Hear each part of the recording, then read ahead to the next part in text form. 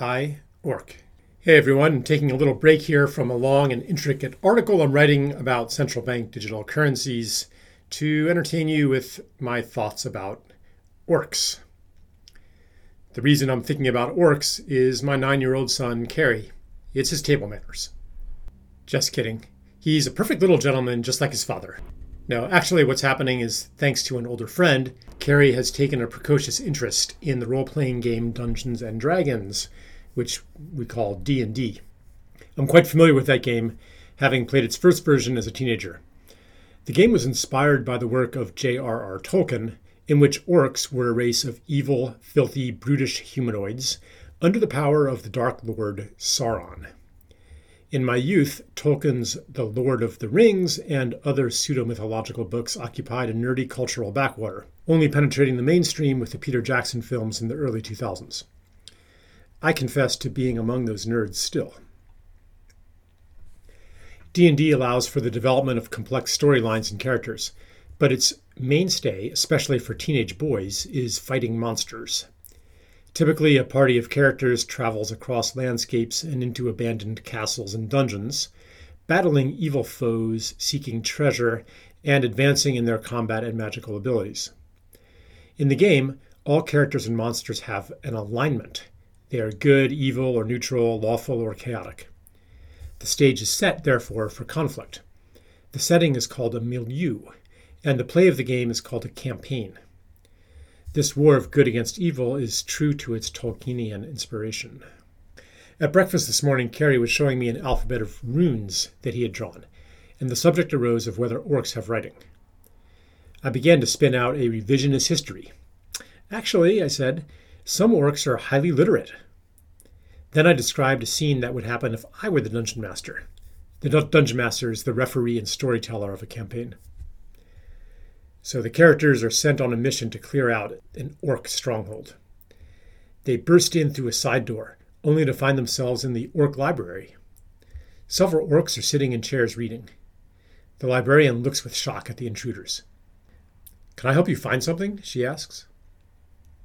Nonplussed, the characters confer among themselves. What is to be done? "Shh," says the librarian. After a few more conversations with orcs in the stronghold, the characters begin to question which side they should be on. Are the orcs really so uncouth, or do they just have a different system of etiquette?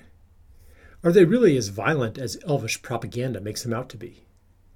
An orc historian explains to the party that the orcs took up banditry only after having been forced from the fertile agricultural lands into the mountains and wastes.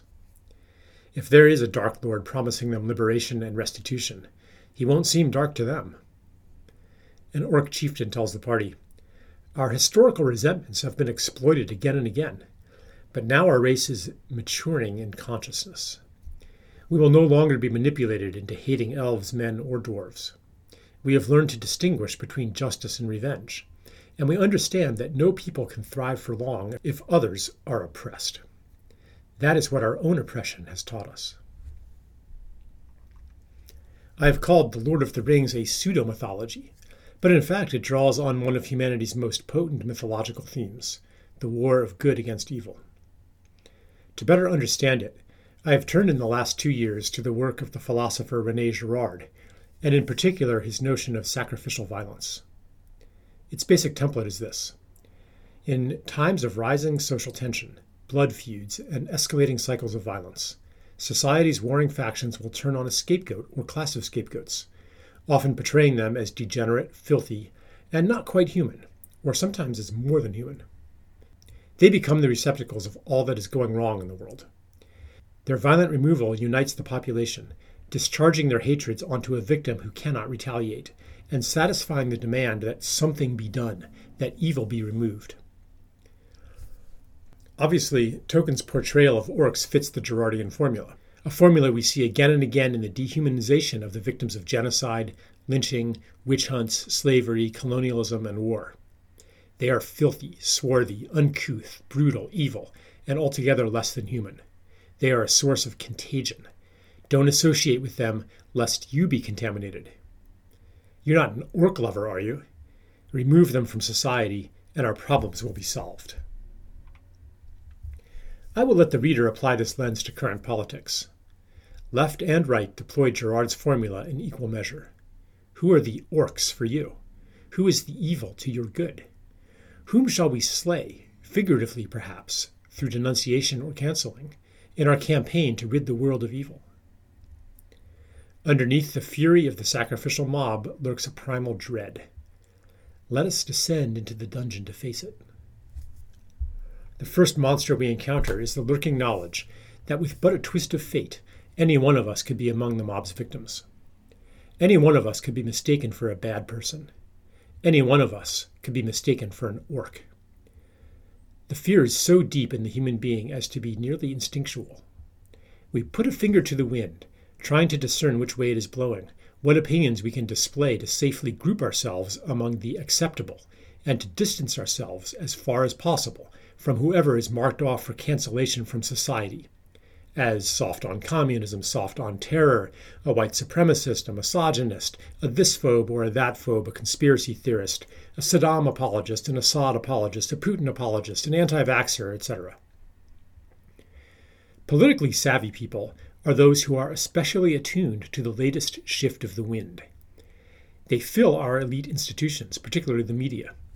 That is how orthodoxy is maintained. The orthodox, with exquisite perceptiveness, sense who the next orcs are. Without needing directives from on high, they fall into a lockstep from which any deviance is social and career suicide.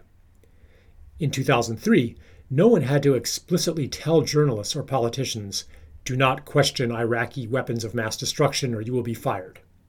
During COVID, no one had to order them to parrot CDC orthodoxy. They knew what to do, just as in grade school, they knew what to wear, whom to like, and whom to shun. But let's explore the dungeon of the social and personal unconscious yet more deeply. At its deepest levels lurks the most terrifying monster of all. It is the fear not only that the mob will turn on me, but that the mob will be right to do so.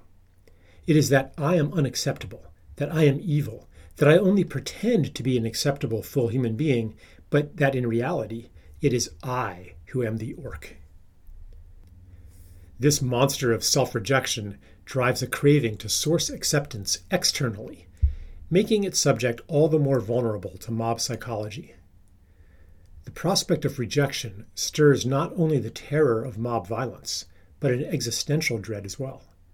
To be cast out of the web of relationship, to be abandoned by God, utterly destitute of love. I had the opportunity to engage this monster last year after publication of my essay, Mob Morality and the Unvaxxed. The wave of denunciations and cancellations that followed spun me through cycles of anger, grief, indignation, and dread. But what was most enlightening was that it revealed a part of myself that secretly agreed with my accusers. I agreed not with the substance of their accusations. I never seriously believed myself to be an anti-Semite, for instance, but with the spirit of them, that I was something unacceptable, unlovable, despicable, that I was an orc. The revelation of this part of myself was an opportunity for healing. I know I am not alone in carrying a wound of self-rejection. It is rife in modern culture, even in civilization itself. Running away from it, we might project it onto various others, condemning them in hopes of extirpating within ourselves the evil they represent. This pattern has generated endless war, persecution, and genocide throughout history. As it becomes visible in its personal or social expression, we have the opportunity to heal it.